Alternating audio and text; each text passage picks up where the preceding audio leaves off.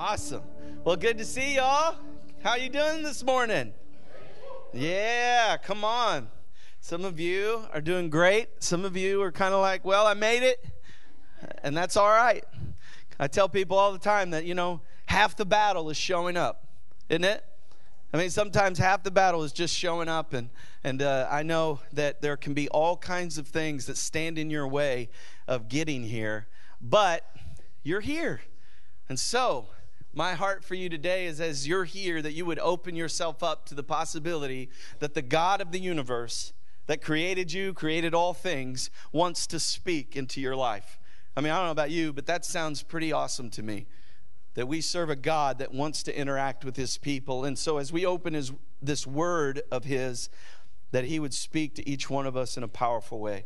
And so for all of you that are joining us online, thanks for being with us as well as we continue a series called The Blessed Life. If you missed anything, we started last week. If you missed any of that, you can find it online or you can find it on our app and just simply go there and look for The Blessed Life and you'll find that message. And really that message was all about the heart. And today we sing about God being on the throne of our heart. I don't know about you, but it seems to me that it can be really easy for things and people and stuff and responsibilities to sometimes start taking over in our lives, to where God isn't always on the throne of our hearts. Wouldn't you say that's fair? For the Christians in the room, I suspect you know what I'm talking about. For somebody in the room that maybe hasn't given their life to Christ today, you probably know exactly what I'm talking about. It might even be the reason you're here this morning. And so I'm just excited that you're here as we continue this series called The Blessed Life. Now, I always want to give honor where it's due. And this message series that we're doing comes from a book. And you probably have already figured out what the title of the book is, but it's called The Blessed Life. And I didn't write this book. I wish I had written this book. But I didn't. But I can tell you this, I have been influenced tremendously by this book. And so Pastor Robert Morris has written, I believe, one of the best books on generosity and the heart of God within that. And so I just want to encourage you, if you don't have this book, as a church, we believe so strongly in this that we want to sow a seed into your life, no cost to you. And so if you don't have this book or you haven't ever received this book, as you leave today, at each door, there's a little, like a little stand, and on it are some books. And so if you would like to take one, it's yours. It's a gift. I just ask that you read it. You know what I mean? I don't have any interest in you putting it in your library so you can show people your books that you've never read. I would much rather you read it. So if you'll commit to me that you'll read it, please take it. And I just fundamentally believe that if you'll give the time to read this book, that God will radically change your perspective and help you see what he's all about. Because see, this is what I know. And this is why people love the God that we worship. Is that the God that we worship is generous. The God that we worship is a giver. We see that captured so clearly in Jesus, that he was willing to send his son for you and for me, his most precious gift. The Bible says that so clearly, doesn't it? In John 3:16, you've heard it. Maybe you've seen it at a baseball game. That God so loved the world. God so loved the world that he gave his only begotten son, his most precious gift. And I can't think of a better picture of somebody who was willing to give it all for you and for me.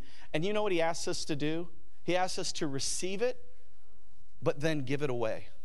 That's what he calls us all to do, to be blessed so that we can be a blessing, to receive the grace of God so that we can then give it, so that we can sow it into the world and see a harvest. Come on.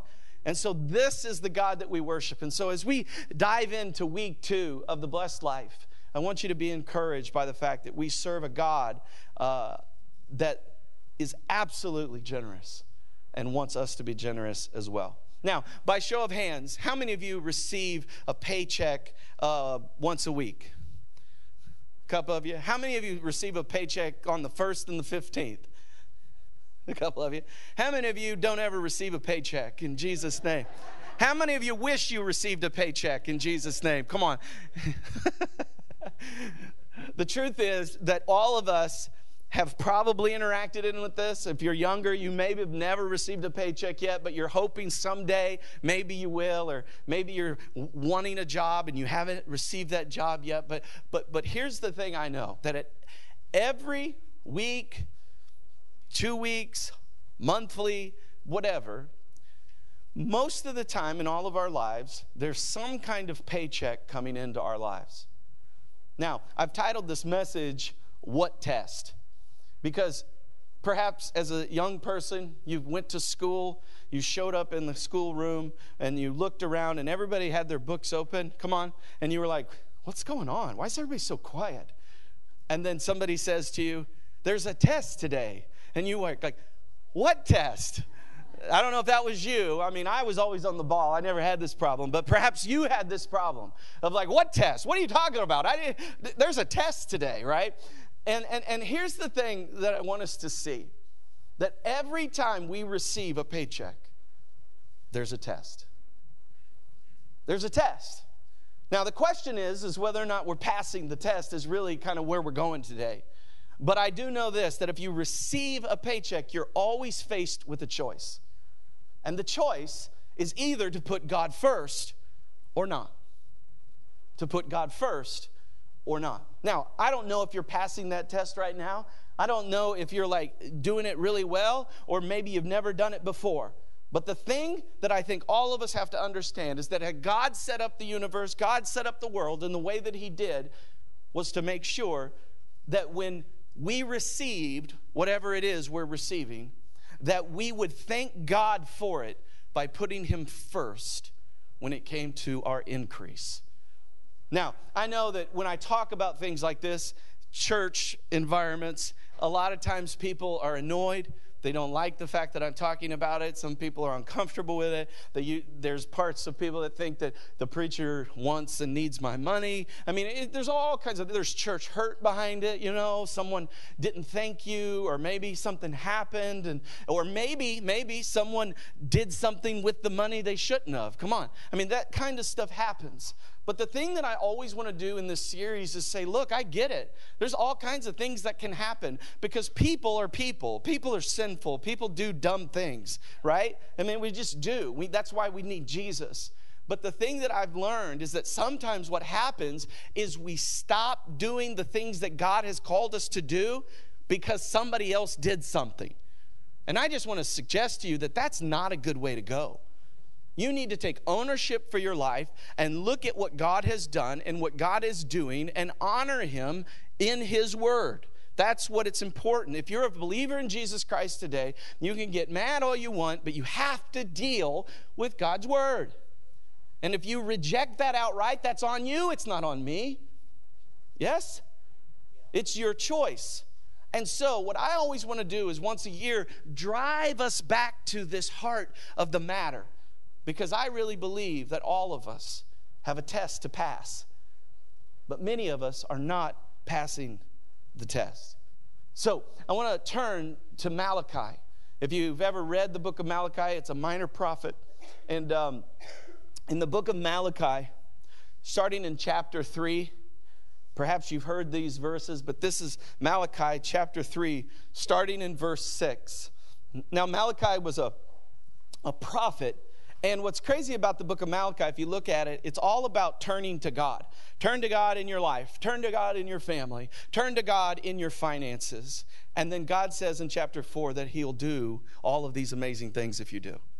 Do you believe that God is true to his promises? Now, I don't know if you do. You may or you may not. But if you do believe that God comes through, that when he says he's going to do something, then what you have to do is recognize that whatever tension you're feeling in your life, in your family, in your finances, all of those things are subject to the faithfulness of God.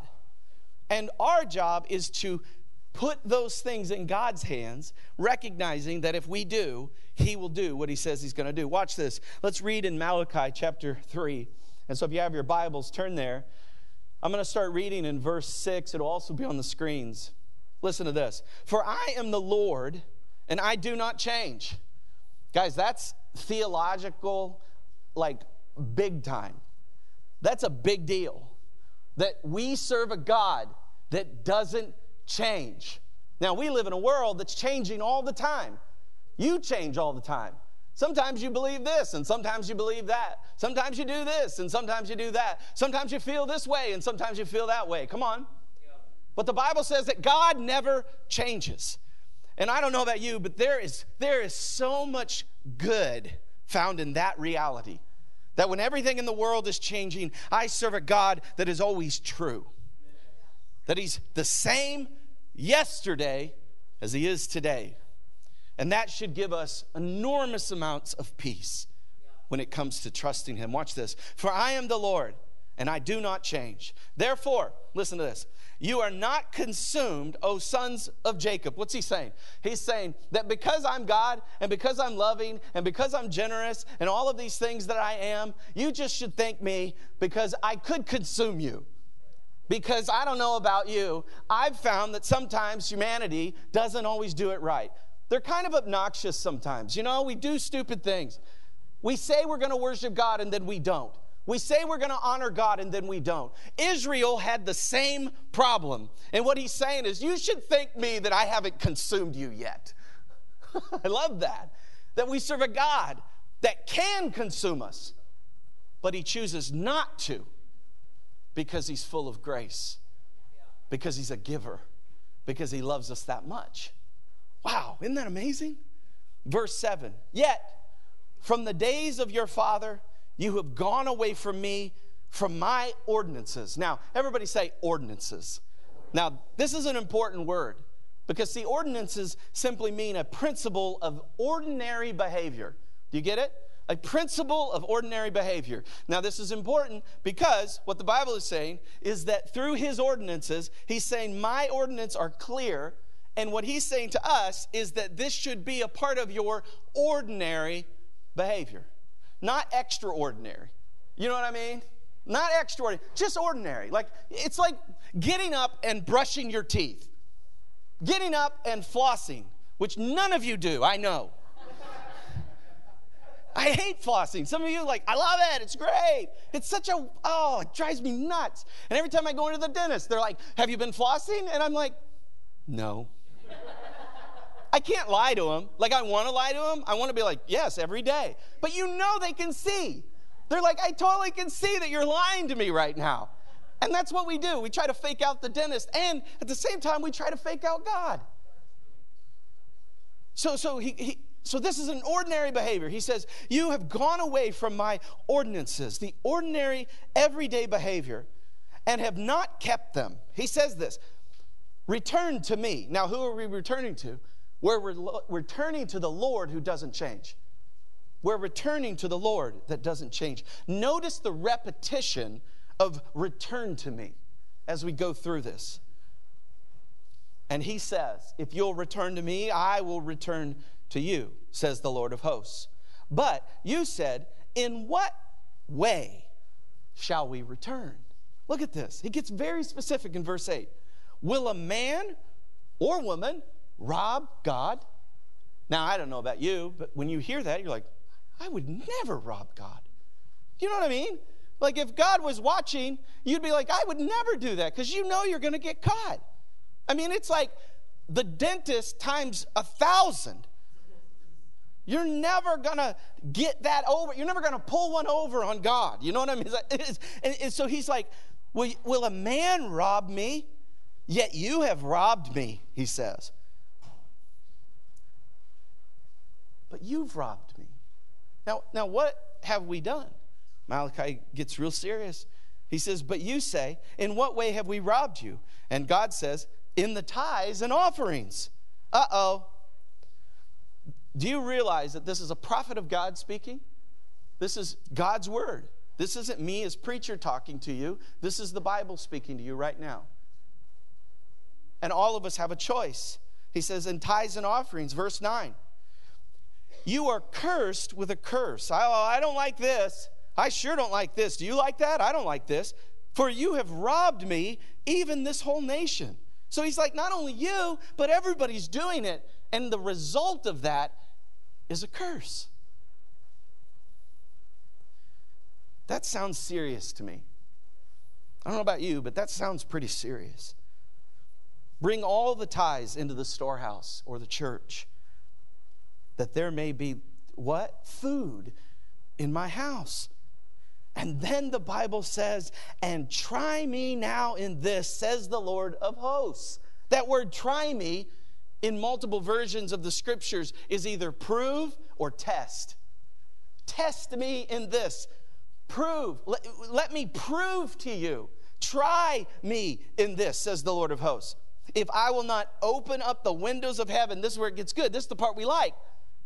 He says, if I won't open up the windows of heaven and pour out such a blessing, come on, that there will not be room enough to receive it. I love that.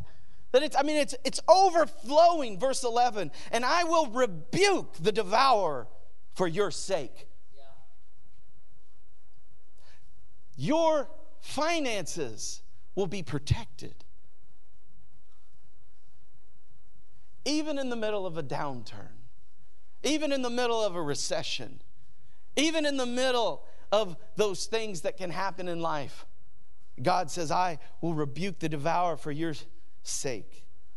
And then he says, so that he will not destroy the fruit of your ground, nor shall the vine fail to bear fruit for you in the field. Woo! This is getting good. Says the Lord of hosts, verse 12, and all nations will call you blessed, for you will be a delight in the land, says the Lord of hosts, the Lord God who doesn't change.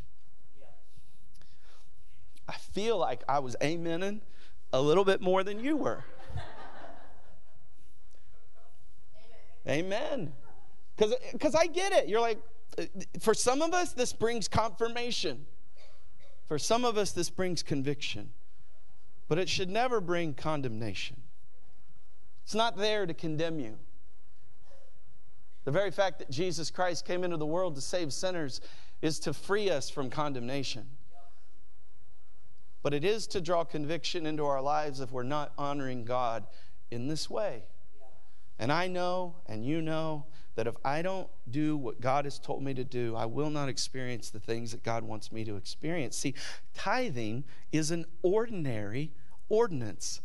It's a principle of God that all believers should be practicing. Now, the thing I know in our world today is that believers tend not to. I'll get into some of the numbers later, but I can tell you this. That if every believer that attended a church said, this is my church, every believer tithed 10% of their income, our budget would triple. Do you notice in Malachi it says that there will be plenty of food in the house? That's a big deal. There'll be plenty of food. It'll be overflowing. And so as we live in that tension for a moment, could we just for a moment believe that maybe, just maybe, God will do exactly what he says he's going to do? But here's the thing that I've learned about the tithe. Why do we do it? Why does God require it? Why is the 10 such a big deal to God? Why didn't he pick 12? Why didn't he say 13? Why wasn't it 9? You know what I mean? It's like, I don't get it. It seems arbitrary to me. Well, one thing I think 10 hurts just enough. I do. You know what I mean? It stretches you just enough. It's like that extra one that the guy or the gal helping you with your muscles are like, here, one more. You're like, no, you one more, punk. I'm done with you. Going to the locker room. I'm about to throw up now. I think there's that one more, right? This is that one. I think there's something about 10. But here's the other thing I know about the tithe. The number 10 in the Bible is always a test. Like if you look at that terminology throughout the Bible. And so tithing is a test to us. You're like, what test? This test. As to whether or not we'll honor God with our tithes and with our offerings. And the question that we all have to answer is, am I passing the test? If I'm receiving something, an increase, am I passing the test? Am I doing what God has told me to do? So, in other words, God is testing our heart. That's why I love it. I love it so much because sometimes, you know how you can wiggle?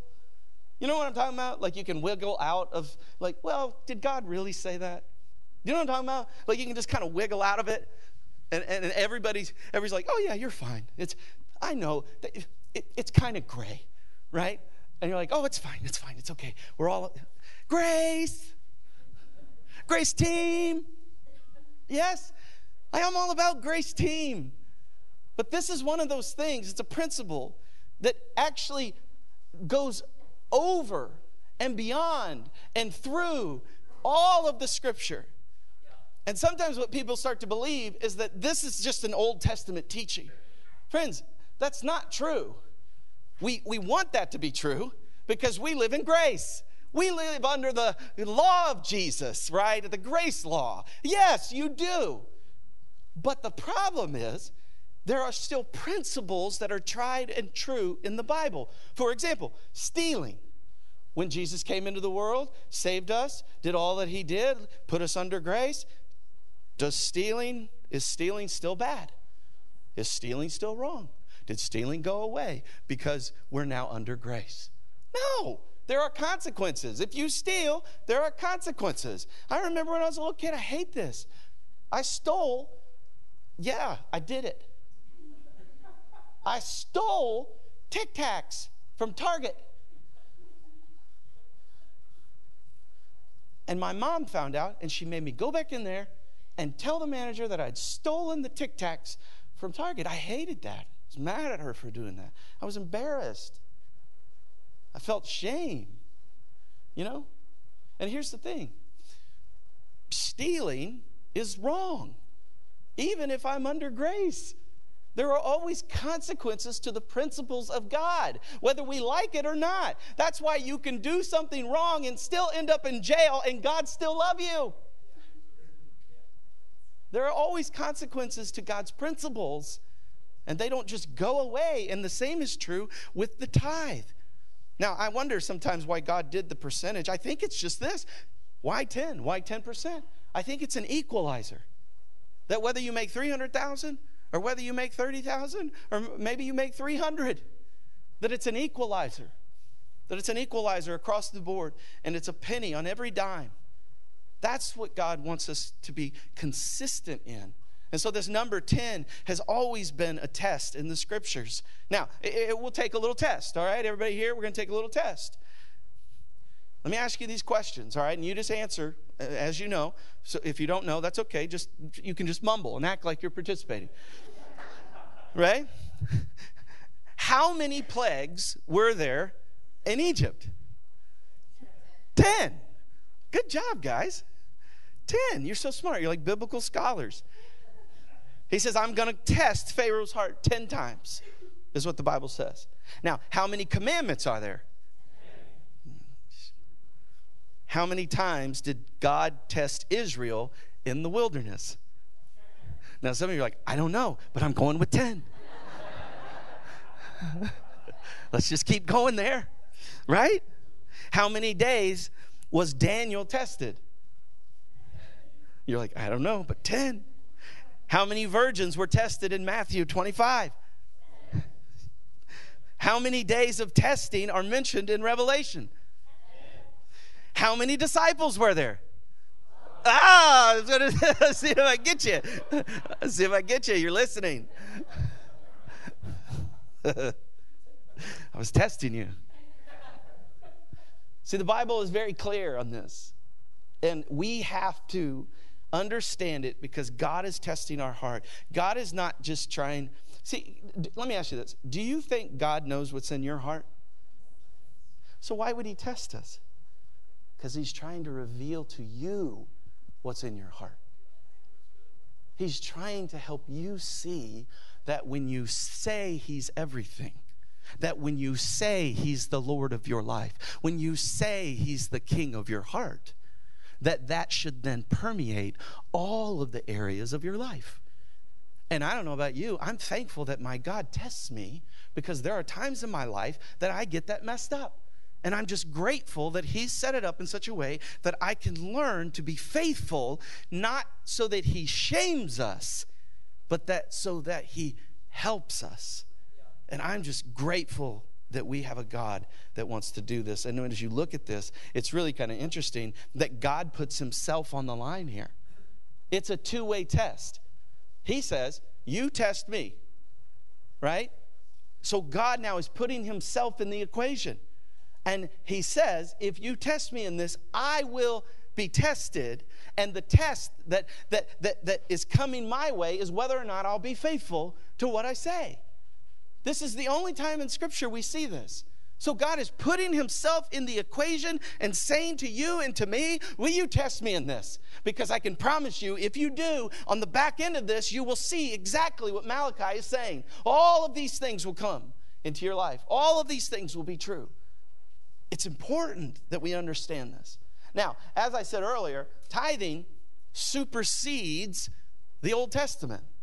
Because tithing is biblical, not just Old Testament. Tithing, the principle of tithing, the principle of first fruits supersedes the Old Testament. It's not just an Old Testament thing. And so, what I want you to do for just a moment is I want to turn to Genesis chapter 14, because I want to show you in the Scriptures, and we're going to read through a variety of Scriptures this morning. I want to show you that this supersedes and isn't just something that we find in the law. Because the law clearly says it, but there's things that happen even before the law that God wants us to see because it's a principle of God. Look at this, Genesis 14, 18 through 20. Then Melchizedek, king of Salem, which means peace, king of peace, brought out bread and wine, which this whole passage is a foreshadowing of Jesus. Some even believe that this was a moment in the Old Testament where Jesus shows up as a person in the person of Melchizedek. And now there's arguments about that, but listen to what's happening. The king of peace, you heard of him? Jesus brought out bread and wine, communion. He was the priest of God Most High. And he blessed him and said, blessed be Abraham of the Most High, possessor of heaven and earth, verse 20, and blessed be God Most High, who has delivered your enemies into your hand. Melchizedek is saying this. And then he says this, that Abraham gave him a tithe of all the spoils. Now, why would this random guy receive this tithe from Abraham? Why would that happen? What was going on? Well, see, this is going on 500 years before the law even showed up. So if you look at the law, when that showed up, when Moses showed up with the law, this was happening before that. And so there's this whole exchange happening where now Abraham is giving a tithe to this guy, Melchizedek. And it's interesting because it helps us to see that this supersedes. And then here's the other thing. If you go all the way back to Genesis, and we'll talk about this next week, but if you go all the way back to the first part of Genesis, heard of Cain and Abel, these guys? Well, Cain and Abel and the first murder in the Bible and all of that. But there's also this interaction that happens there where Cain and Abel offer something to God. God receives one of the offerings and he rejects the other. And we'll talk about that next week. But here's the thing. It was because Abel's offering was first. Because he honored God above all things. So I'm really excited for you to hear that message next week. Because God wants to get it. And this is like 2,500 years. There it is. Before the law. These are things that predate the law. Then watch this in Genesis 28. Stay with me. I know I'm going through a lot of scripture, but I want to prove the point. Genesis 28:22. And this stone which I have set up as a pillar shall be God's house, the church. And of all that you give me, I will surely give a tenth to you. Do you see it? 400 years before the law. 400 years before the law, that's happening. Leviticus 27:30.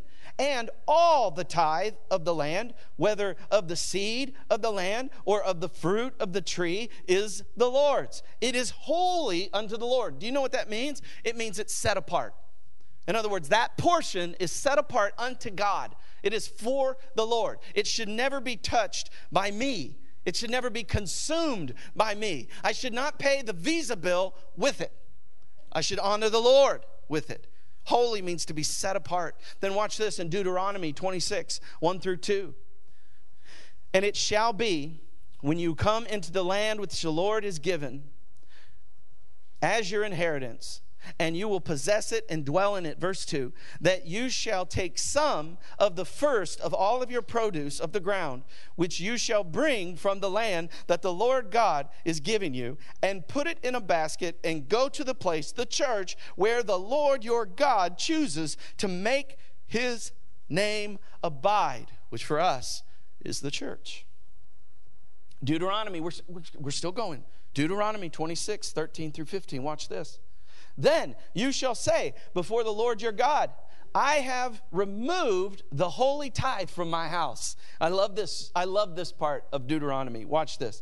And also have given them to the Levites, the strangers, the fatherless, and the widows, according to all of your commandments which you have commanded me. I have not transgressed your commandments. I have not forgotten them. I have not eaten of it when in mourning. In other words, in tough times, I haven't eaten your tithe. Nor have I removed any of the unclean, or removed it for any unclean use, sinful purposes. I haven't used your money for sinful purposes, nor given any of it for the dead. I have obeyed the voice of the Lord my God. I have done according to all that you have commanded me. Are you getting it? Look down from your holy habitation from heaven and bless your people Israel and the land which you have given us, just as you swore to our fathers, a land flowing with milk and honey. Woo! Come on. Isn't that good? You're like, wow, I didn't realize the law could be so exciting. I didn't realize that. But do you notice what I love about this in this story of Deuteronomy 26? That he says, I removed the holy tithe from my house. He's like, I didn't even want it in my house. Like, this was unto the Lord. It was set unto the Lord. It's like, I don't even want it in my house, because if it's in my house, I'm going to be tempted to what? Spend it. I've had tests in my life. Have you ever had a test in your life where you knew that if you spent that, or if you gave that to God, you were going to come up short? You ever had that moment? I remember this. We had raised a certain amount of money for a clinic down in El Salvador, and it was right before the pandemic, you know? And I had this moment. It's an integrity check. God checks our integrity. But I remember there was this moment where I thought, you know, they're not going to be building that clinic anytime soon anyway. I'm just going to leave it in the bank. Now, some people might say that was wise. You know, put a little money back. Save it for a rainy day. Because you never know. I mean, we just went into a pandemic. We just had a major crash. So let's just put it in there. We'll just save it. Just save it. Man, and I tell you, I had a check in my spirit, because I knew that if I kept it in the bank, I would be tempted to use it for us. Come on. You ever had one of those? And I remember that day, I think I called somebody on our team and I said, send the money today. Get it out of the house, because I don't want to be tempted by it. Because I never want to take something that is set apart unto God for my own purposes. Because what ends up happening is I might be living on 100%, but there's a problem.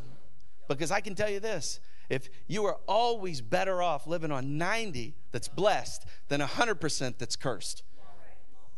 And so God wants us to see this and take hold of this truth, because he has a plan for our life if we would simply grab hold of it. Now let me ask you this question, and this is a serious question. If Jesus said to you that you should give 10% of your income to the church, what would you say?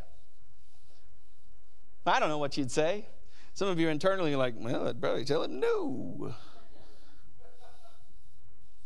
But seriously, if Jesus said, I mean, not just Moses, right? Not Abraham, not all those guys that, you know, they don't understand my situation. They lived a long time ago and farmed with goats. You know, they don't get it. If Jesus said it to you, what would you say? What if Jesus specifically told you that you should do it? Because I've found that sometimes people believe that this is just an Old Testament thing. Friends, this is not just an Old Testament thing.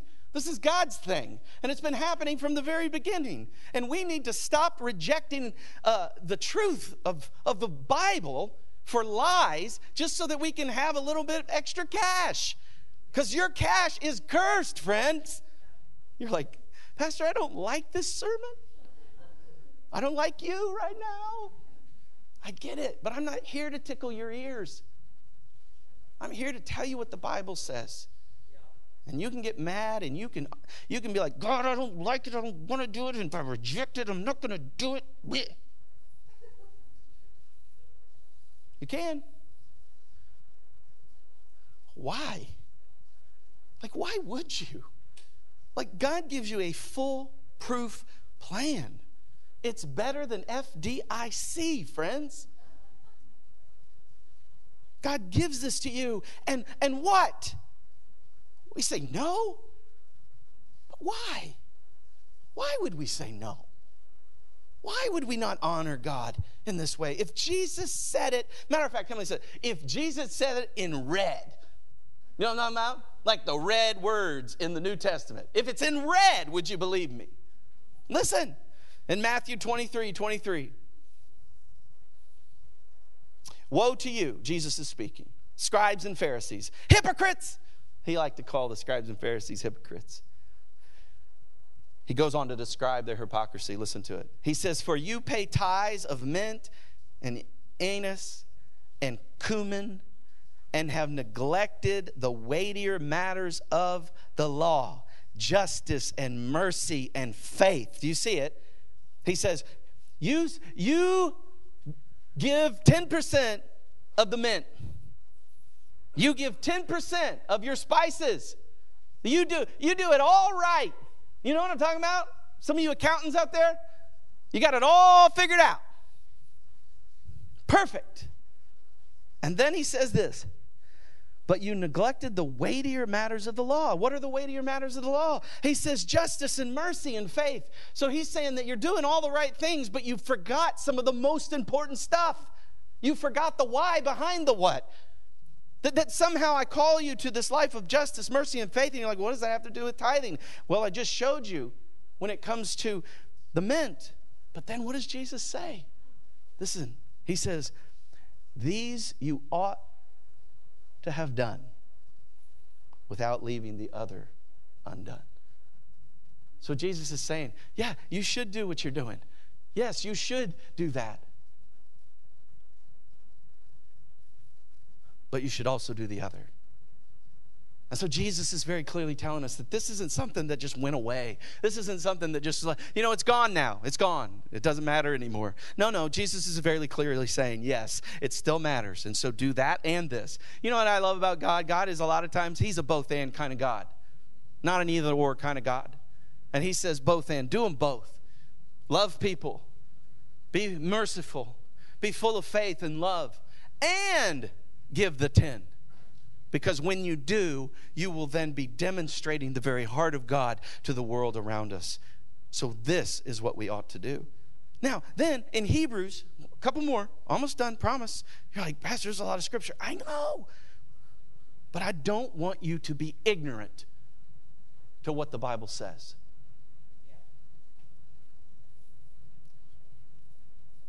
Hebrews 7:8 says this. Here, mortal men receive what?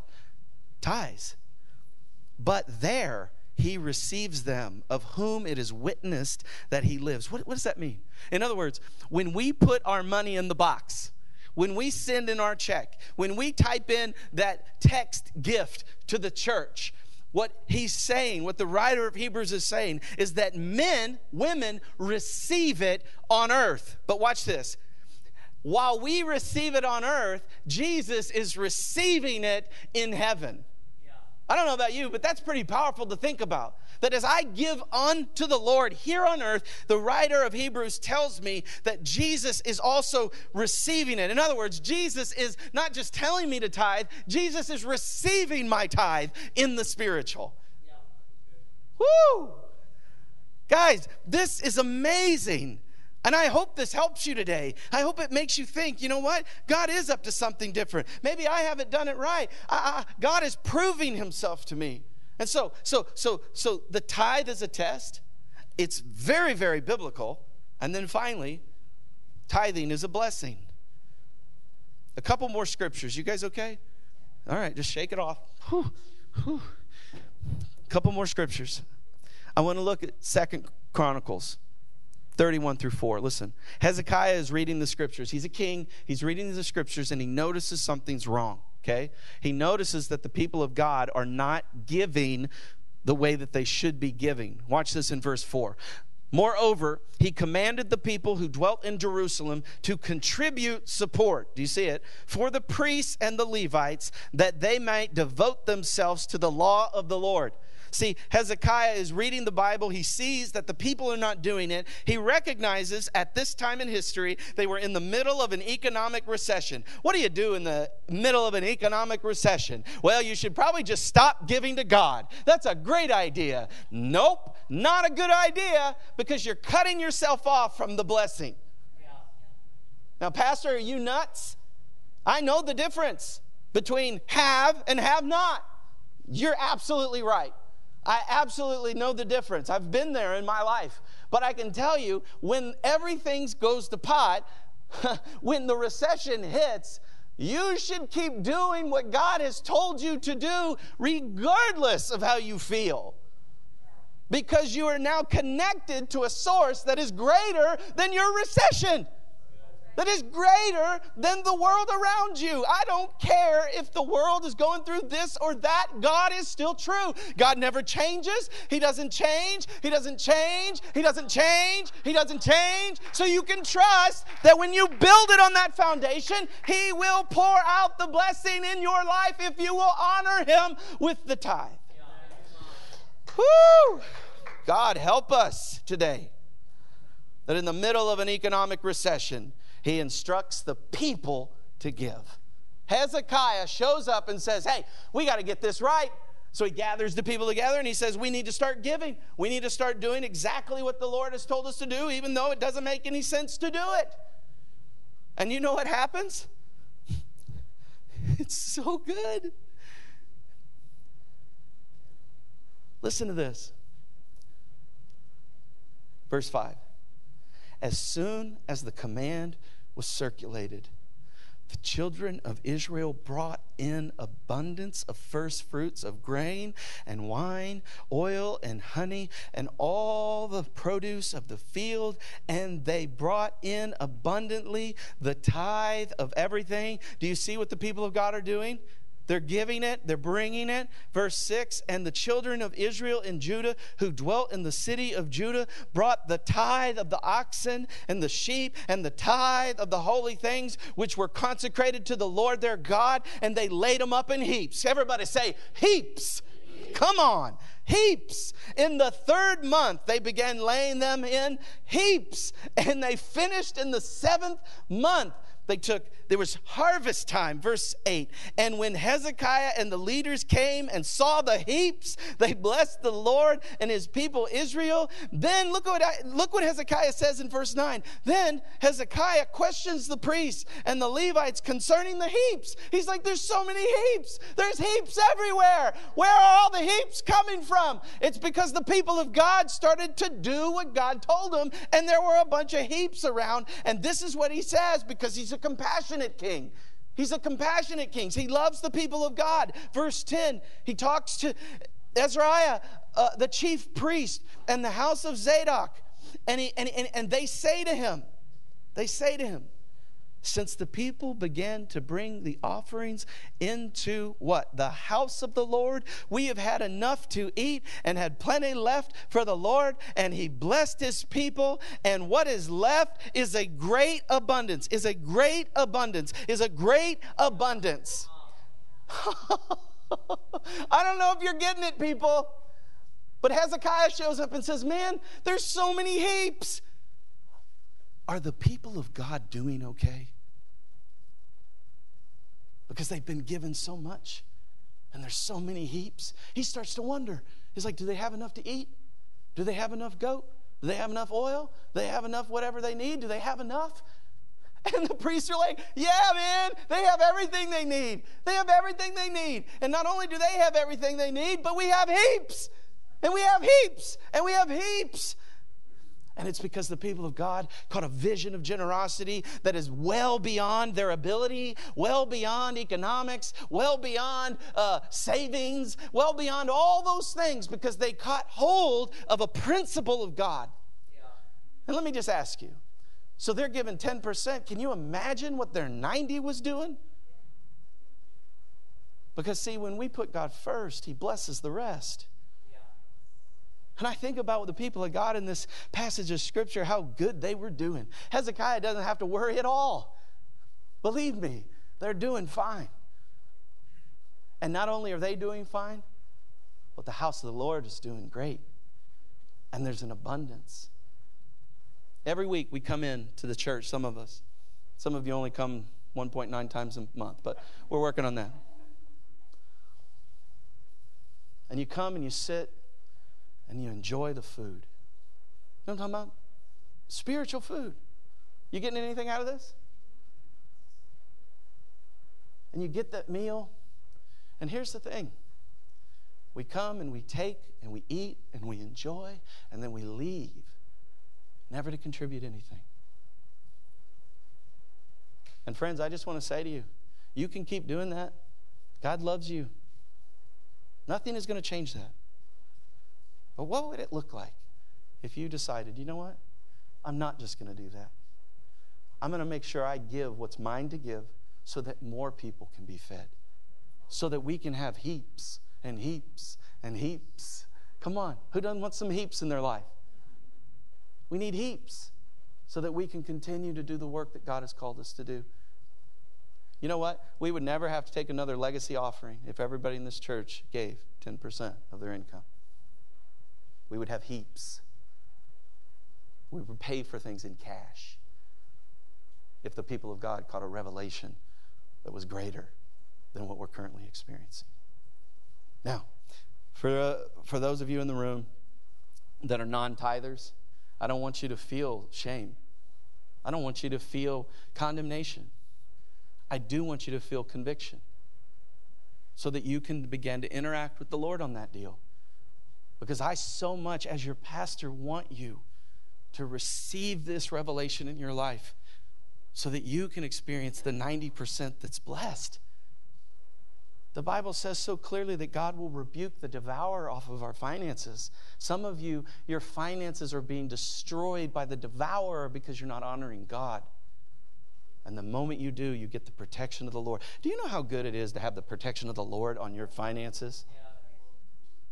You need this. I need this. So may we be a people that sees it, that moves towards it, and says yes to God. Amen? Let's pray together.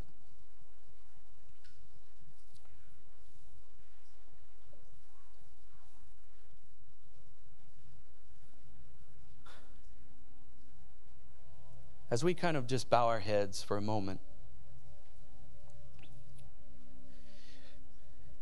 with our heads bowed, eyes closed, I want to share just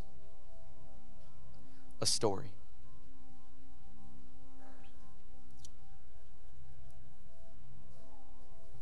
In the Bible, Jesus tells a story, a parable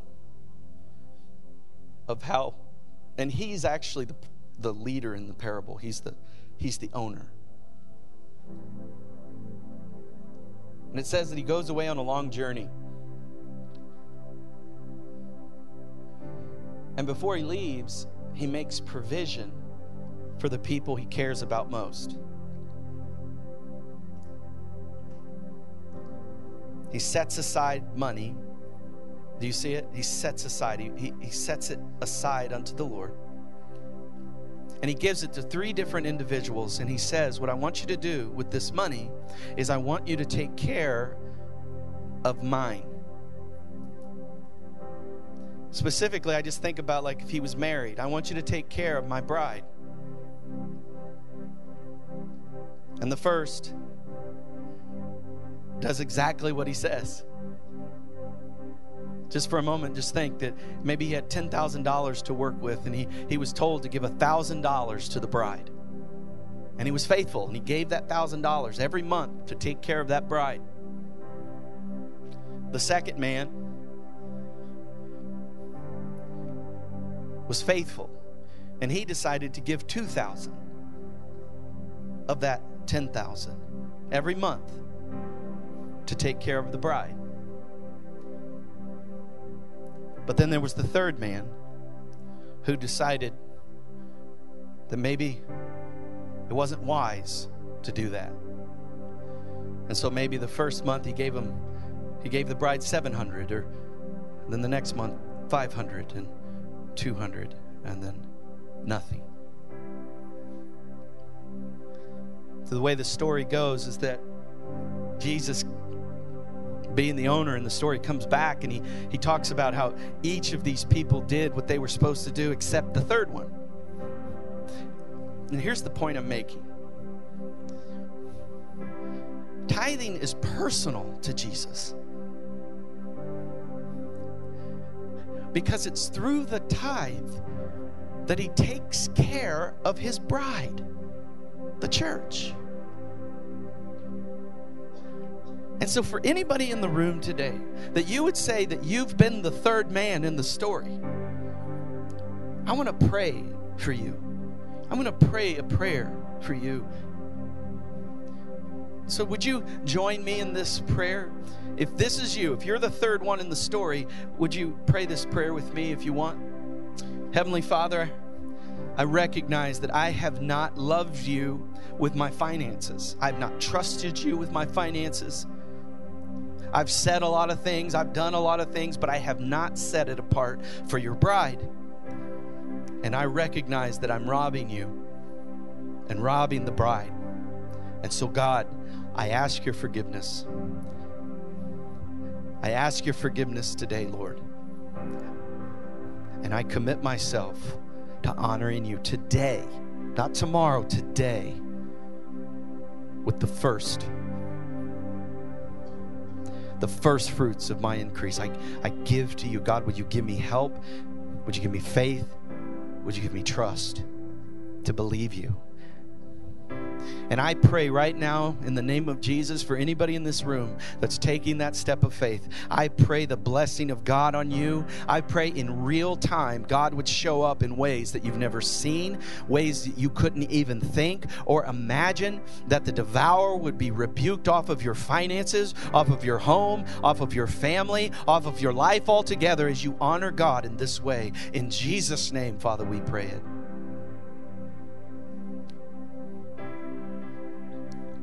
Jesus loves us so much that he was willing to give his only son. God loves us so much.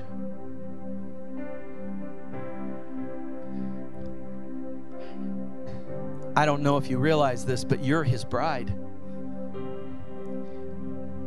And perhaps you're separated from him because of your sin and your disobedience, and you're walking away from him. And the Bible says that if you'll come back to him today, if you'll say yes to the Savior, if you'll commit your life to him, if you'll ask for forgiveness, that he will come in and he will save you and set you free and set you on a path that leads to an abundance. And so, Father, I want to pray for anybody in this room today that would say that that is not true of their story. The Bible says if you'll confess with your mouth and believe in your heart that he will come in. And so what I want to do for just a moment is pray for anybody in this room that would say that if they left this place today, they're not sure they would spend eternity with God. And so I want to pray for you. And so, church, let's all pray together. If this is you, if you want to take the step of faith, I ask you that you would repeat this prayer with me. But, church, let's all pray together. Heavenly Father, I need a Savior. Would you forgive me of my sins? Would you wash me clean? I surrender myself to you. Be Lord of my life. I give you my all. Change me from the inside out. Transform me into the image of Christ. I choose this day to follow you. In Jesus' name, Amen. Amen. Come on, let's celebrate those that are making decisions. I'm so proud of you.